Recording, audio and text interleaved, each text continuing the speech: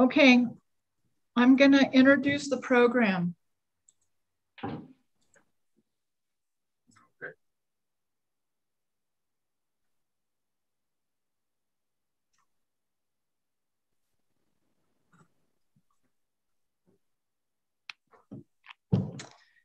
Welcome to What the F is Going On in Latin America, Code Pink's weekly YouTube program of hot news out of Latin America and the Caribbean. In partnership with Friends of Latin America and Task Force on the Americas, we broadcast every Wednesday at 4:30 p.m. Pacific, 7:30 p.m. Eastern. On Saturday, August 14, a magnitude 7.2 earthquake struck Haiti in the southwest region of Haiti, destroying more than 7,000 homes and damaging nearly 5,000, leaving about 30,000 families homeless. Hospitals, schools, offices, and churches also were demolished or badly damaged. The quake wiped out many of the sources of food and income for the population that it depends upon for the survival in Haiti, which is already struggling with the coronavirus, gang violence, and the July 7 assassination of President Jovenel Moïse. On Monday and Tuesday, Tropical Storm Grace brought heavy rains to the country. Today, pressure for a coordinated response to Haiti's deadly weekend quake mounted as more bodies were pulled from the rubble and the injured continued to arrive from remote areas in search of medical care. Aid is slowly trickling in to help the thousands who were left homeless.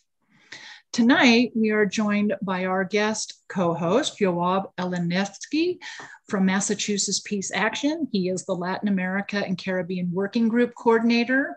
And our guest speakers this evening are Pierre Labossiere and Robert Roth of the Haiti Action Committee. Pierre is Haitian-born and from the region hit hardest by Saturday's earthquake. He is a veteran labor and human rights activist and co-founder of the Haiti Action Committee, a San Francisco Bay Area-based network of activists who have supported the Haitian struggle for democracy since 1991, following the military coup against democratically elected President Aristide. Pierre is also a board member of the Haiti Emergency Relief Fund. Our second guest is Robert Roth. He is also a co-founder of the Haiti Action Committee. He was a high school history teacher in San Francisco for 30 years. He is now an instructional coach for new teachers. He is a lifelong activist. He was active in the Central America Solidarity Movement in the 1980s and 1990s and has worked for years to free political prisoners in the United States. Welcome, everyone.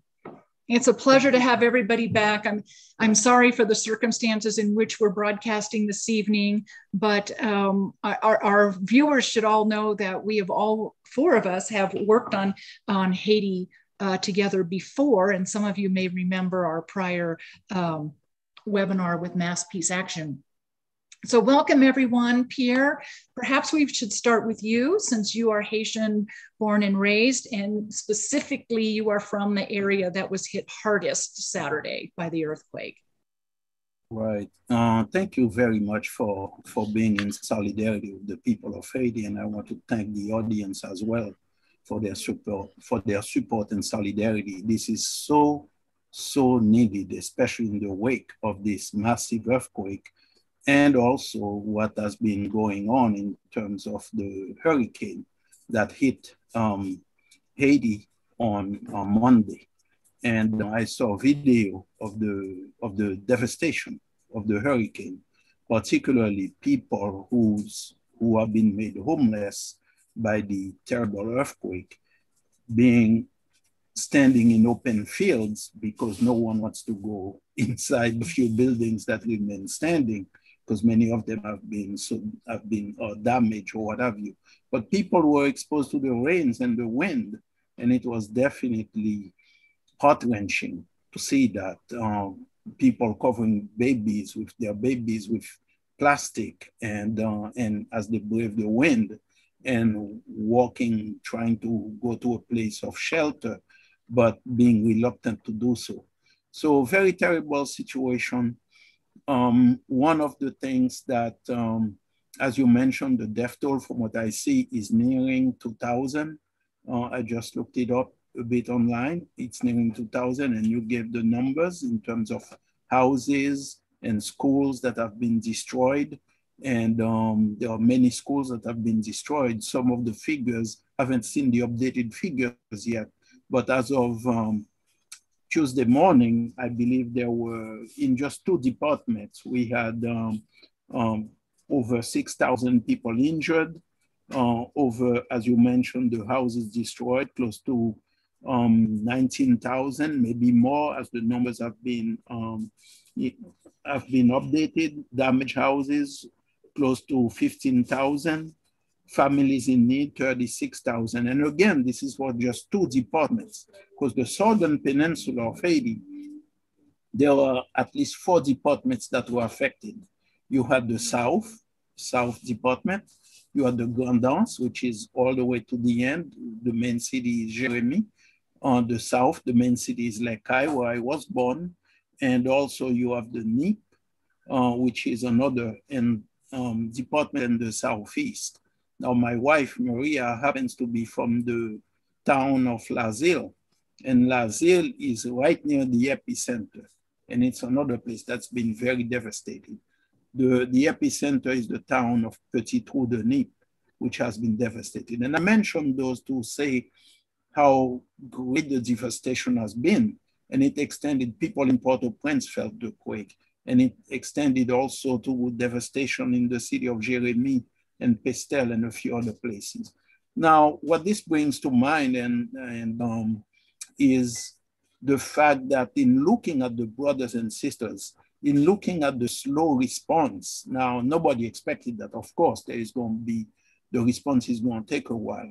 However, there were things that could have been placed, that should have been placed on the ground in Haiti to be of better support for the population. Right now, it's people in the communities helping each other and with their bare hands pulling people out. But I'm taking it to 2004, before the coup. There was a network, a national network for the protection of the civilian population that was set up to provide assistance, whereby you had buildings that were sturdier.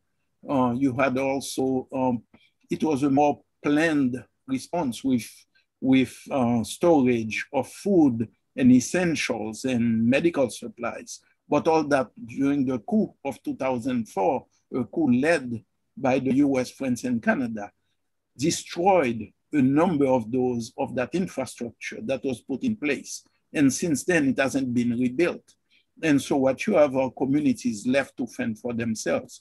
So after $17 billion since the quake of 2010, Haiti has been really destroyed by this man-made neglect and the corruption that has taken place. And the corruption is not only monies from the earthquake that had been there, but also monies from the Petro-Caribe program that was supposed to have been invested in infrastructure, healthcare infrastructure, and other infrastructure that could have been there to help support the population in this time.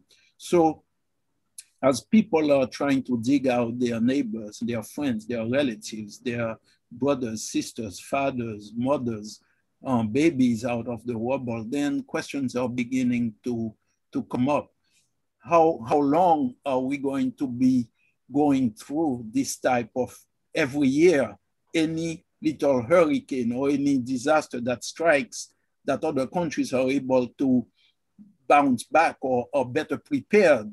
How long should we have this kind of lack of preparedness when there are certain things? You can prevent a natural disaster. However, the preparation to deal with the aftermath, given the monies that have been squandered in Haiti, stolen by the few people in power and big NGOs, how long is this going to continue? And that's what the people's movement is addressing, some of those questions. Or they are digging out their loved ones from the horrific situation and the devastated buildings and infrastructure. Pierre, let me ask you, I mean, it's almost, I have to say, just talking with you this evening and seeing your face, I have to say I have so much respect for you people of Haiti. It's profound what all of you have lived through in the last 300 years, but let's just look at like the last 30 to 60 days. You know, the assassination of the president, the earthquake, and now a tropical storm. It's very, you're very much a beautiful and very strong people. And so I just want to share that with you, and my deep respect for you and your family and everyone that you work with. Can you share with us what, first of all, I hope, how is your family? Okay, is everyone? Yes, we got news about the family. Everyone is okay. There is some material damage, but compared to so many who've been affected, my family, you can say, has been unscathed. And my family on my wife's side as well, you know, material damage, but so far, so good in terms of human life. So what needs to happen now? I mean, there's so much loss and devastation, and yet such a strength among you, your family, and the people that you work with in community in Haiti. What needs to happen now? I mean, there needs to be material aid for sure, and as you mentioned, those investments that were made during the Aristide administration and disappeared after the second coup against him. How do you start rebuilding? What is it? What is the vision? I know that's a really tough question now while everybody's still just trying to survive what happened on Saturday. Terry, maybe I can focus the question: how can we prevent a repetition of the disaster in the recovery process after the 2010 earthquake? In other words, we know that most of the money did not go to the people in Haiti. We know that the money did not empower the people of Haiti. We know that it didn't put money to put development of the Haitian society. So how can we prevent a repetition of the disaster of the recovery process of 2010? Yes, let me pass that question to Robert, who's also board member of the Haiti Emergency Relief Fund. And Robert, go ahead. Okay. And yeah, this is a very tough time. And it's I was in Haiti a few months after the 2010 earthquake. And what we saw was, well over 1 million people living, like as you flew into Port-au-Prince at that point, all you saw was blue, which were these blue tarps everywhere. And when we visited these so-called tent cities, people had, and this was 6 months, I think, after the earthquake, people still hadn't received aid. And they still, some food had been dropped from planes, but they were on their own. And, I just read a story where there was a quote from a man named Michel Milord, a 66-year-old farmer who lost his wife and his house in the earthquake. And he said, "I don't expect any help. We're on our own. No one trusts this government here." And, this is from the affected area. And I think that speaks to what Pierre was just saying, is that, there's a natural disaster, and then there's the geopolitical disaster, which is dictatorship, oligarchy, and elite government that is disconnected from the people. And so really the answer to your question, to both of your questions, is that there needs to be democracy in Haiti. There needs to be a people's government in Haiti.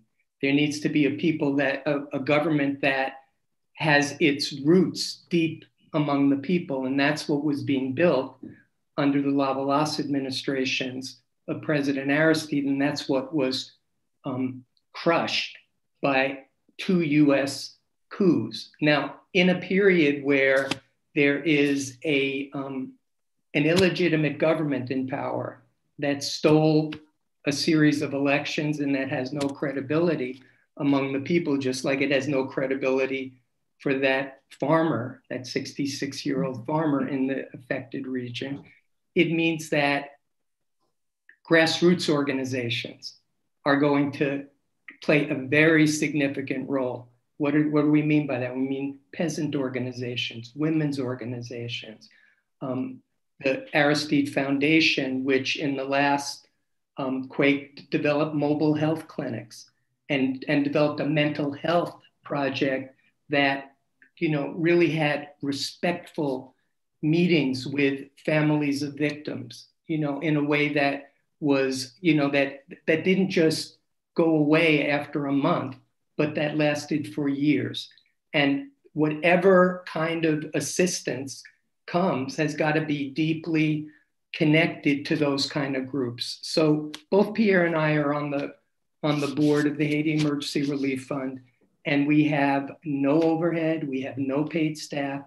And unlike the big NGOs, like which pay their staff first often, you know, and unlike the Haitian government, which takes the money for itself many times, and even in this, you know, like we're not the only group that's like this, but there are a few, but we're one, that everything goes to people in Haiti, and everything will go to peasant groups in the Lake Hai area and the other parts of the Southern Peninsula. Everything will go to mobile health clinics to be set up. Everything will go to groups that will navigate a very complicated political situation in order to get aid to the affected communities. You know, so in the short term, what do people need? They need shelter.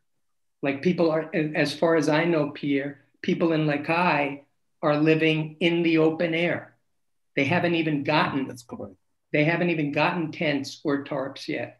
People are beginning to protest the lack of aid, you know, and on the one hand, of course, in a situation like this, aid takes a moment to arrive, but people's experience with the government, people's experience with the US and UN occupation is that their needs will not be met unless they demonstrate, unless they show their own resistance, you know, in the face of all of these disasters. So those are the groups that we're reaching out to in this moment. And in terms of your question, Terry, about a long-range vision, it's only the empowerment of those forces in Haiti, not of this, you know, tiny minority government and the continued occupation by foreigners. It's only with the empowerment of these forces that there will be a change in Haiti, that there will be development. There can't be development without democracy.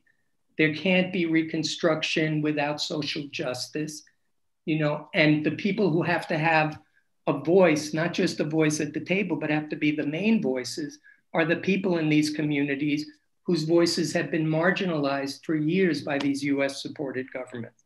So that's what we're trying to do. If for people who are able to donate to the Haiti Emergency Relief Fund, our website is www.haitiemergencyrelief.org. And people have been incredibly generous over these last few days. We've been overwhelmed with the response. And the thing I would say is that, you know, Haiti is in the news for a minute. And obviously events in Afghanistan, events in this country, like which are totally important and significant for peace and social justice activists, you know, but Haiti often is there for a second and fades away. Like when I went to Haiti 6 months after the earthquake in 2010, on the one hand, there were millions of people affected. On the other hand, it had faded from the US media. Nobody was talking about Haiti. So in terms of solidarity and support, hopefully we can be consistent and really be there, and be there not just today and next week, but over the next months and years as people rebuild. I want to just say one more thing, which is that this area that was just hit is the same area that was devastated by Hurricane Matthew in 2016. And so the people who are now rebuilding from the earthquake, like well over 1 million people in that area were affected, lost their crops, lost their homes. So this same, this is that same region. And so it's a particularly urgent time. There's a danger of disease spreading in the wake of the flooding that Tropical Storm Grace, which just hit Haiti, as Pierre said. So hopefully people will keep your eyes on Haiti, and as it fades from the front page of the New York Times, the Washington Post, etc., let's keep our eyes on other voices like your show, to keep informed and keep vigilant. I want to add one more comment on this, on the issue of the importance of supporting grassroots popular organizations. In 2010, US citizens showed tremendous generosity to Haiti, contributing about $1.3 billion. Mm-hmm.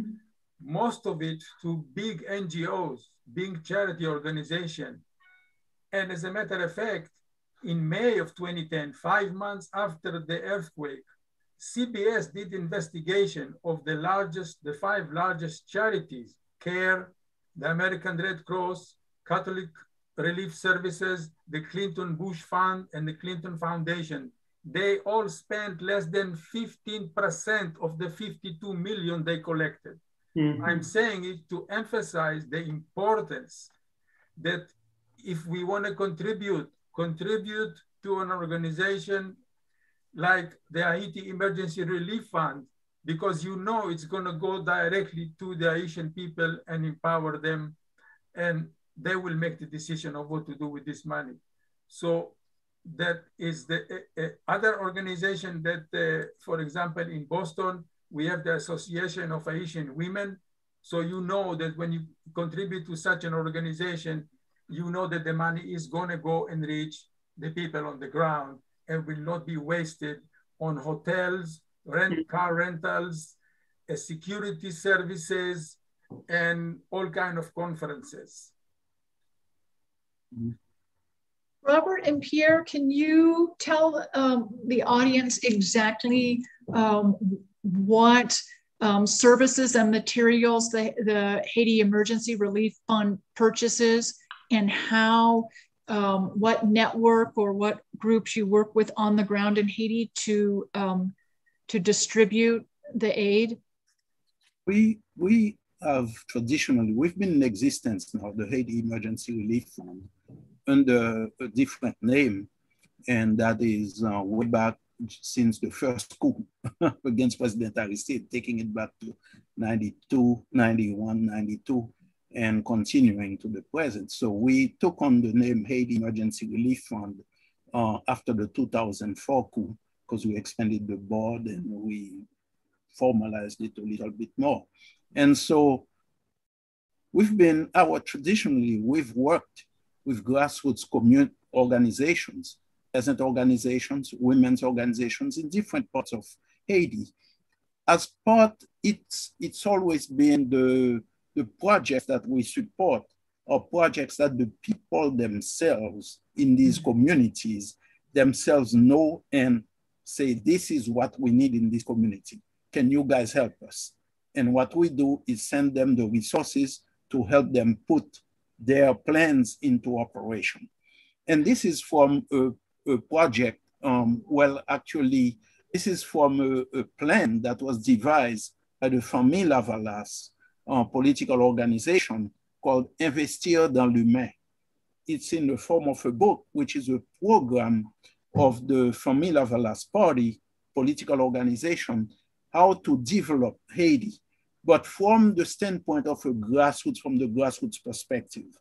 Robert and I, we were in Haiti in 2000, and we visited a community outside of there, where we had to park the car and walk to reach where the organization was. It was that far away from the main road. And so we got there and we were talking to the people, and Robert asked me, he said, ask them for me. That book, Investir dans l'humain, which means investing in people, are they aware of it? And they were like, if we're aware of it, we help write it. And Robert was like, oh my God, And they said, no, this was something that was put together with discussions with various grassroots communities throughout Haiti, peasant organizations, women's organizations, youth organizations, you name it. And so everybody gave their input, and that's what was collected as part of and became the Famille Lavalas platform. And when Famille Lavalas was in power, was elected overwhelmingly, it started implementing this plan of development so as to use the resources of Haiti, so as to use all the structures of the grassroots movement and implement this plan to build hospitals, to build schools, to have clean sources of drinking water, to provide support for the peasant, for local agriculture, for food production, and you name it. And they started using the tax money and other resources of the people to invest in the people. So that's Investir dans l'humain, investing in people. And with that model in mind, this is what we have continued to do with the Haiti Emergency Relief Fund, and which is what Famille Lavalas as a political organization is also doing in Haiti. The real problem, and I know people say, oh, politics. No, politics is it. This is how you determine how you are going to implement the plans, how you are going to provide a structure so that the society, various sectors in the society can have a say in how they are going to manage the resources of those various communities and of the nation. And so this is why this people-centered development model has been systematically undermined, and are trying to quash it, but without success, because it lives in the heart of the people, and the people have seen what came out of it when Famille Lavalas political organization was in office. More schools were built than ever before in Haiti. More hospitals were built. There was a literacy program to educate, to provide reading and writing to the majority population. Plus, there was a new economic model being implemented so that people could really achieve a better life. Living conditions were beginning to improve. And this is what the Bush administration, Bush the son, in 2004, crushed, with the coup d'etat of 2004, the kidnapping coup d'etat against President Aristide. And this is the coup that continues to the present. And what we've had since that coup has been worsening conditions for the population of Haiti, and the total lack of preparedness of the country to face things such as natural disasters of the magnitude that we have seen recently. This is part of what we call disaster capitalism, correct? You get rid of the public services and replace everything with private services. I mean, we're seeing that all over Latin America and the Caribbean, that any governments that have any sort of public or blend of public-private system are pushed out of office in one way or another.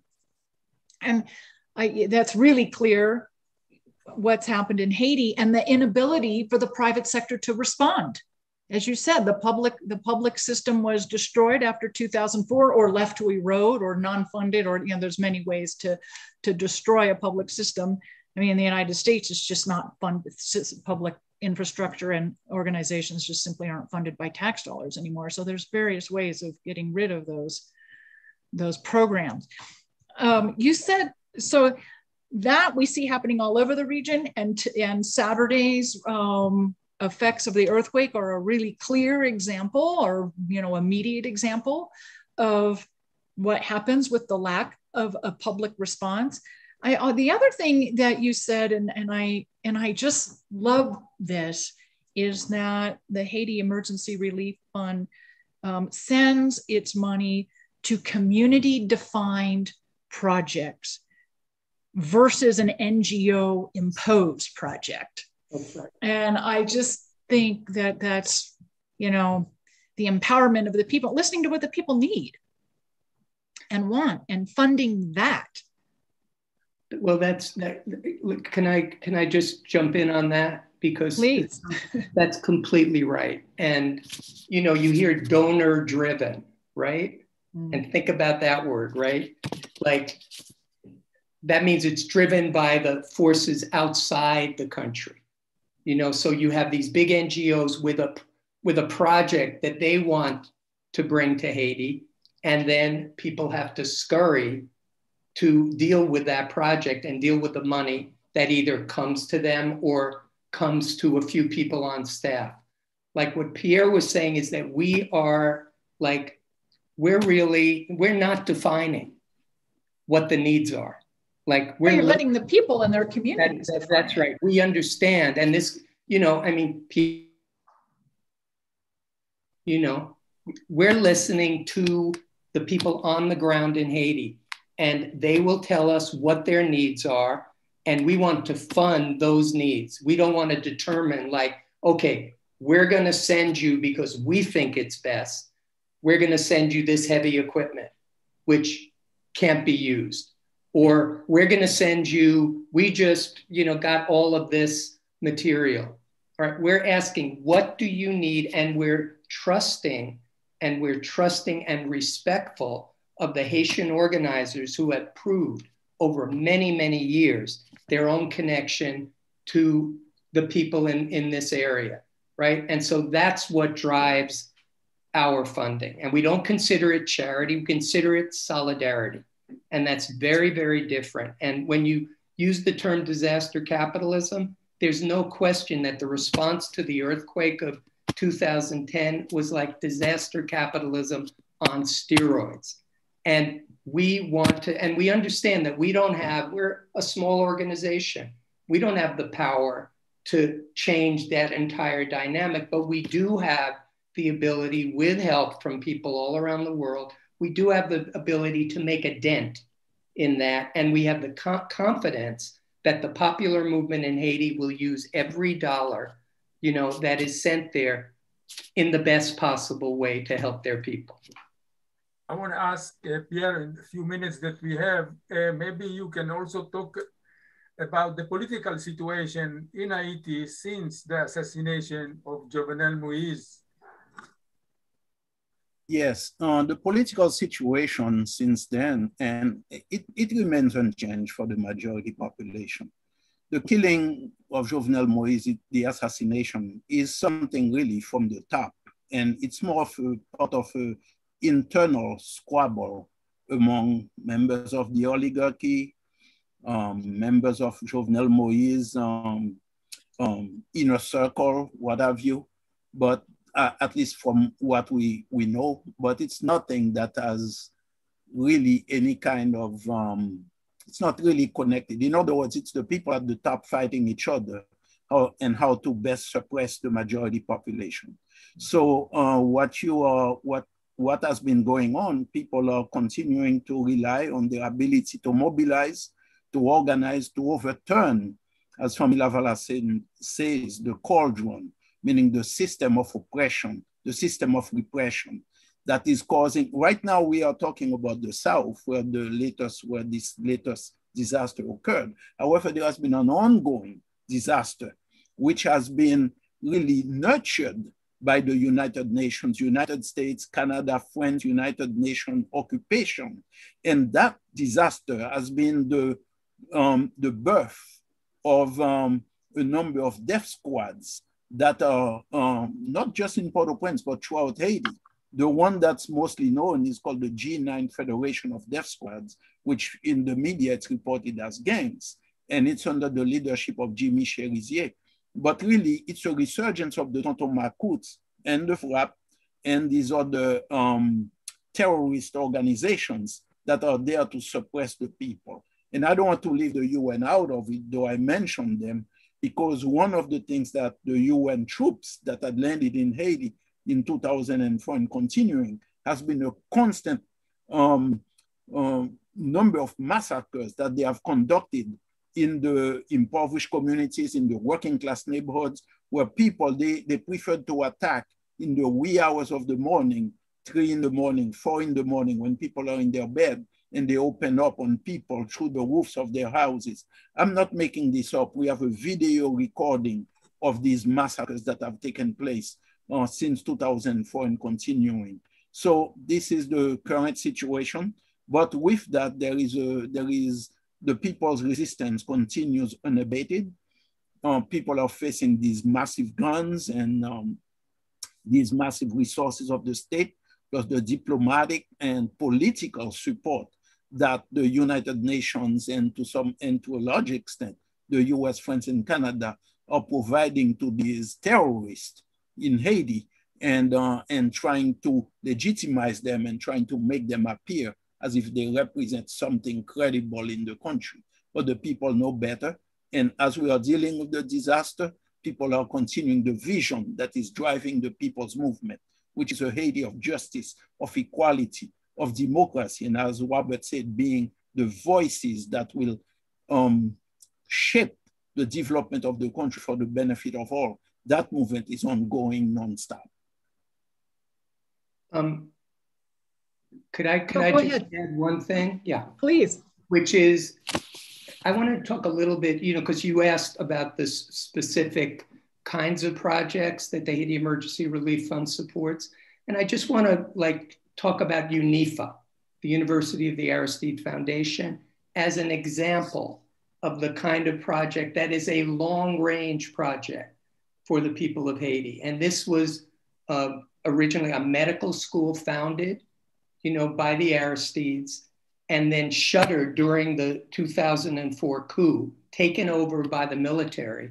They were 247 doctors who were being trained there, and they had to flee because the entire university was shut down. When the Aristides returned in 2011, they reopened it. It now has a few thousand students. It has graduated, a couple of hundred doctors, nurses, physical therapy. It's built the first school of physical therapy in Haiti. And it's an example of the vision that Pierre was talking about being applied, in reality, in the midst of a repressive government, in the midst of, these weaponized paramilitary forces. In the middle of all that, you can see the vision of the popular movement embodied in a place like UNIFA. And so in this kind of situation where there's a desperate need for medical help, right? An institution like UNIFA, even as beginning as it is, can be one of the, can provide some direct assistance to people who are affected by the health catastrophe that is both ongoing and is in the future. And so those are the kind of projects that embody a new Haiti. And it's in embryo, it's in embryonic form. It's been attacked, it's been crushed at different times, but it's not just the political movement. It's this is a movement like the Panthers used to talk about serving the people. And this is a movement that does, and those are the projects that we're proud to fund and proud to support, not just financially, but politically. It's a magnificent project. I've been there with the Haiti Action Committee. I think you all took me there in April of 2016. We actually had a doctor traveling with us as part of that delegation, an emergency doctor, and he was asked to come and work with the students and start training them in triage and emergency room medicine. So it was a fabulous experience. It's a magnificent concept and project. And what has UNIFA's specific response been to the earthquake on Saturday? Do they have the ability to send mobile medical units, or at the very least doctors and nurses? I know we're reading that the Cuban doctors have responded to the best of their ability, those that are in Haiti already. Yeah, I have no doubt that I don't have anything concrete, but I have no doubt that they are, because usually the UNIFA staff and people associated with UNIFA are trained to do that, to be on the scene, whether in an organized form as UNIFA or whether they are as individuals, because the students of UNIFA are recruited from different parts of Haiti, and part of their training very different than the usual medical schools in Haiti, where you have a certain elitist type of formation or training. They are required to donate, not to donate, but to participate in providing services to the population. And that's a requirement. And so, but not only a requirement, but it's part of the training, part of the philosophy of it. And so I have no doubt about that. One of the things that's very exciting too is that UNIFA just started a school of agronomy, because in order to train young people in agriculture. And so I believe this will be the second year of the School of Agriculture, which means a lot, because Haiti produces, we used to be self-sufficient in our food production until the so-called neoliberal policies, basically, you know, to destroy the local production and make you a dependent nation. That's all it means. But they use all those fancy cliches, you know. So UNIFA it's who controls the food controls the people, right? Exactly. Yeah, and UNIFA has been training, the School of Agriculture has opened, and this is something that's very exciting. And UNIFA also provides mobile clinics. So part of the training of the students is to have regular mobile clinics open free of charge, medication provided for free to the population, where when somebody shows up, you don't just get your blood pressure checked and then you get sent home. There is a chart that's put together with all your information, and medication is provided to assist you. And this happens regularly. And so people are getting, as they come back, they get regular checkups and regular updates, medical updates on how they are doing. So this has been ongoing. So this kind of training is the kind of preparedness, you know, for a situation like this. That's right. And so that's very exciting. Robert, did you want to add something? No, I think that says it. And it's about developing programs that respect the people. And that, you know, and that, of course, we could use more of that here as well. You know, we could, and some of the models that are being developed in Haiti, you know, are things for us to learn from, you know, as activists here. And we've learned a tremendous amount from the movement in Haiti, from its resilience and from its capacity to keep connected to the people no matter what. I mean, this movement has faced 2 coups, years of occupation by foreign military, you know, forces, and a massive movement to undermine and marginalize it. And it's still there, and it will be there in terms of this relief effort. You know, it will be a central part of how people sustain themselves over the next year or two in the face of this. So we're honored to work with this kind of movement and, you know, to continue to build solidarity and support for it. Can you remind our audience where they can donate, the web address? Okay, it's www.haitiemergencyrelief.org, the Haiti Emergency Relief Fund. Thank you so much. And Yoav, you have an organization in Boston you want to recommend?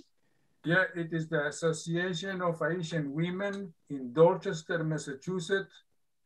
And if you go to their website, you will find a link to how to donate.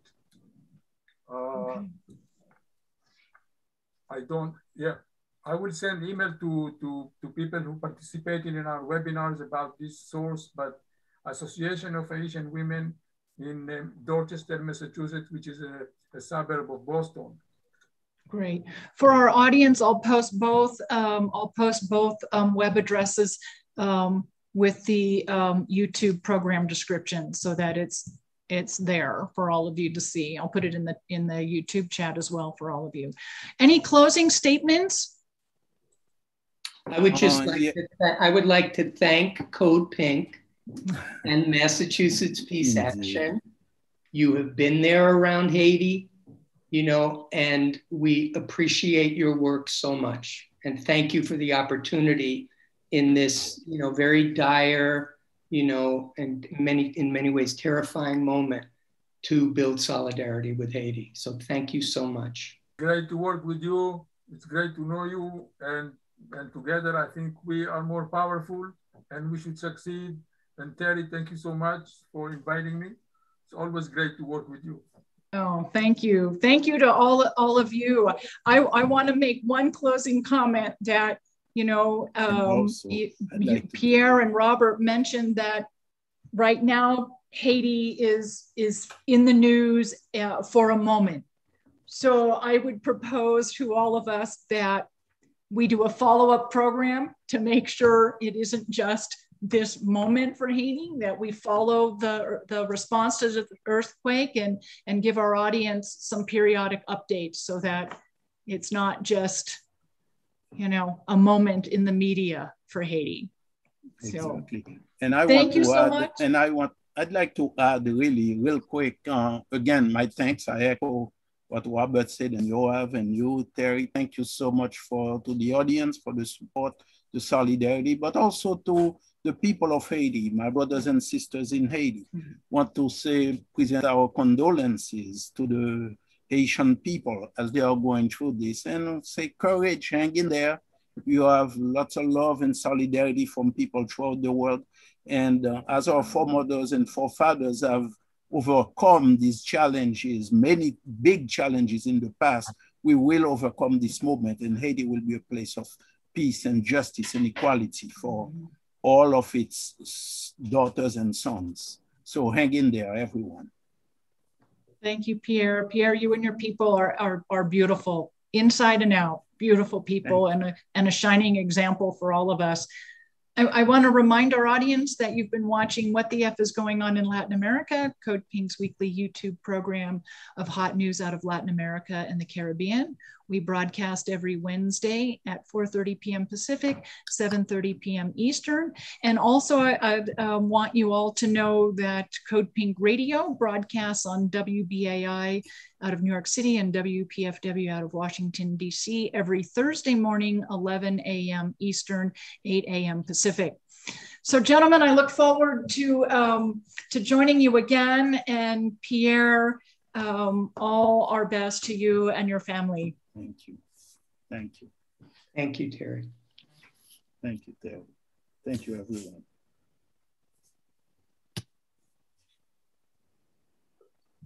I think we're okay. Thank you so much. Thank you. Wow. Right. Let me get.